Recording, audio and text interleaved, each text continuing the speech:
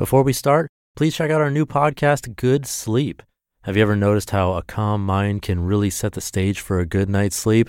That's the idea behind our new podcast, Good Sleep. Greg, our host from Optimal Relationships Daily, is here to help ease you into a peaceful night's rest with some positive affirmations. And these affirmations aren't just comforting, they can help ease anxiety and nurture positive thoughts, setting you up for true good sleep.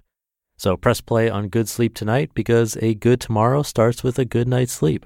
Just search for Good Sleep in your podcast app and be sure to pick the one from Optimal Living Daily. This is Optimal Living Daily, episode 2218, How to Instantly Calm a Restless Mind, by Richard Paterson of thinklessandgrowrich.com. And I'm Justin Malik, your very own personal narrator. Hello, old friend. I'm not calling you old. Old stands for Optimal Living Daily, OLD. And this is where I narrate the best blogs I can get permission from for you. So on that note, let's get right to another post and start optimizing your life.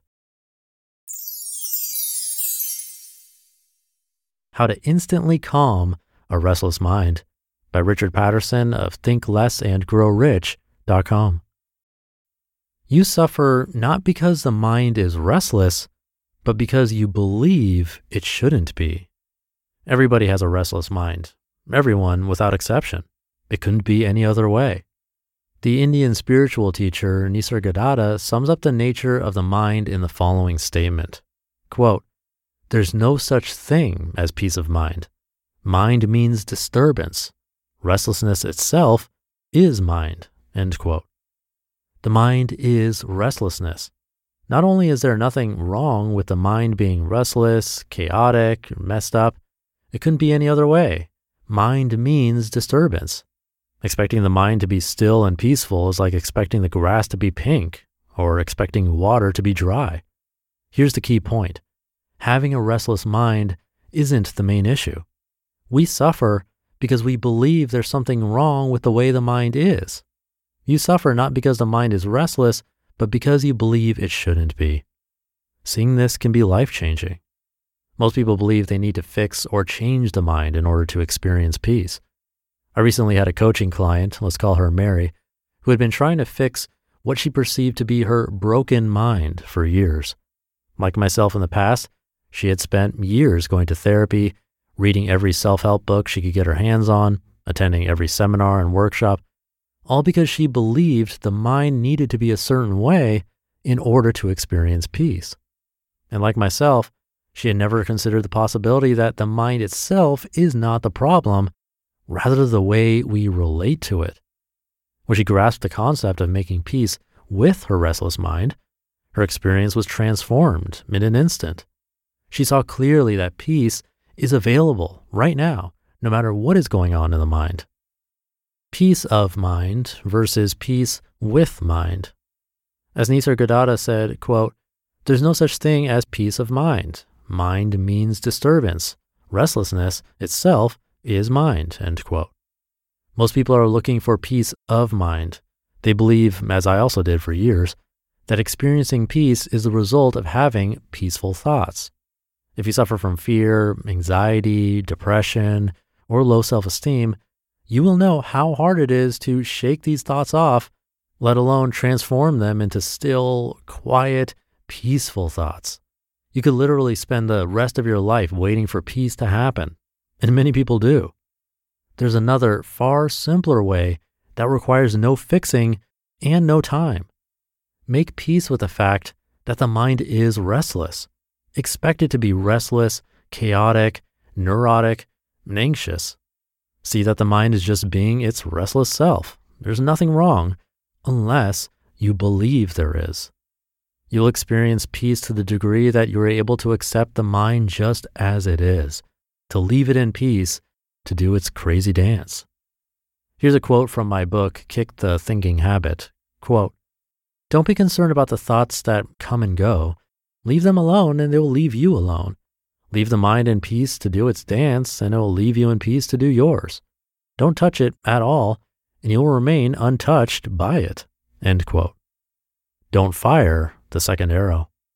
The Buddhists use the expression second arrow to describe how most people unconsciously react to challenging thoughts. Let's use anxiety as an example. An anxious thought or feeling appears by itself in your awareness. The first arrow is self-arising. You don't choose it.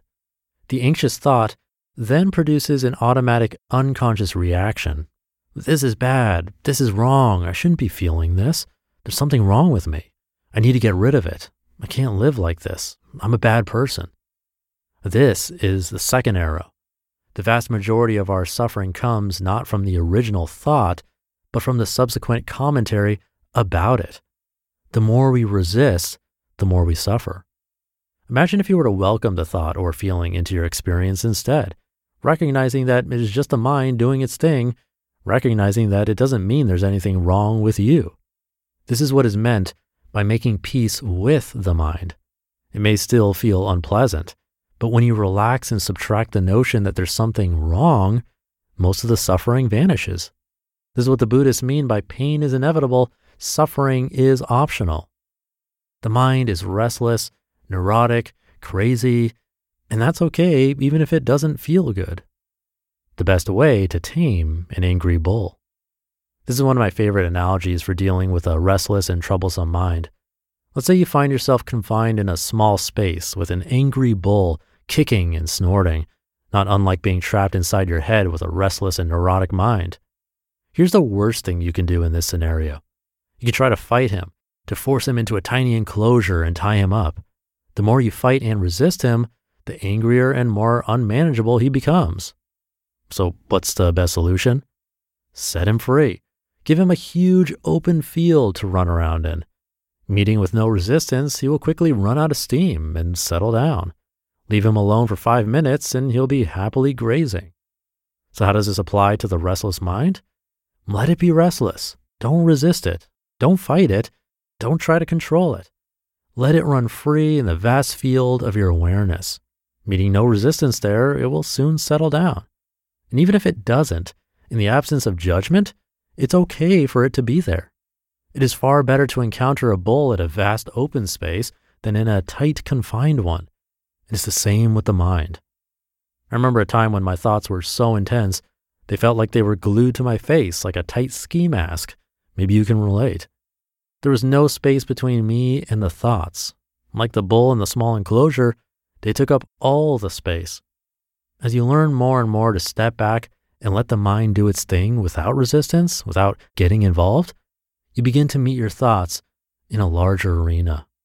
You realize that the mind's little dramas only take up a small space in the totality of who you are. You just listened to the post titled, How to Instantly Calm a Restless Mind by Richard Paterson of thinklessandgrowrich.com. One of the best things you can do for your kids is to teach them how to manage money. And this should be started when they're little. And that's why I'm so excited to tell you about the sponsor of today's episode, GoHenry by Acorns, the smart debit card and learning app for kids 6 to 18. GoHenry helps kids learn about all things money, earning, spending, saving, budgeting, and so much more. You can even track their chores and pay their allowance right in the GoHenry app. And with their GoHenry debit card, they can put their skills to use in the real world. Plus, parents can set spend limits and get real-time notifications whenever their kids use their cards. I seriously wish I had this as a kid. I had to learn about money the hard way as an adult. If my parents had set me up with GoHenry as a kid, learning to adult would have been so much easier. Set your kids up for success and get started today at gohenry.com/old. Terms and conditions apply. Renews from $4.99 per month unless canceled. And thank you to Richard. There's a quote in there that I think bears repeating, and I'll definitely put it into my free weekly newsletter as the quote of the week. By the way, if you're not getting that newsletter and want to join for free as a show of support, come by oldpodcast.com and enter your email address for the weekly newsletter section. Richard said, the vast majority of our suffering comes not from the original thought, but from the subsequent commentary about it. That's the source of our suffering, the labels and commentary we make about thoughts, not the actual thoughts themselves. Weird random things pop into our heads all the time, even when we're sleeping. Those are dreams, often bizarre, random images, sometimes for the purpose of preparing ourselves for the worst, but often what seems to be total nonsense. And do we then take that dream and bash ourselves for it or dwell on it? Well, I hope not. It's because those dreams are mostly out of our control. I say mostly because if you can have lucid dreams, then your dreams are in your control, but only for a little while, and then it's back to not being in your control anymore. For more on lucid dreaming, you can check out one of the rare episodes where I narrated my own content way back in episode 50. But anyway, that was a big tangent. We generally don't wake up from a nightmare or weird dream and then assign like a bad label to it and judge ourselves or dwell on it. The dream will usually be gone from our memories pretty quickly. We won't even remember it. And so should unhelpful or negative thoughts. Letting them exist and then gently move on is a real simple solution to many of our biggest problems. So if you haven't thought about this much, I'd definitely consider putting some more thought into this idea because like Richard said, in his words, seeing this can be life-changing. I'll leave it there for today. Hope you're having a great morning, afternoon, or evening whenever you're listening to this. And I'll see you tomorrow where your optimal life awaits.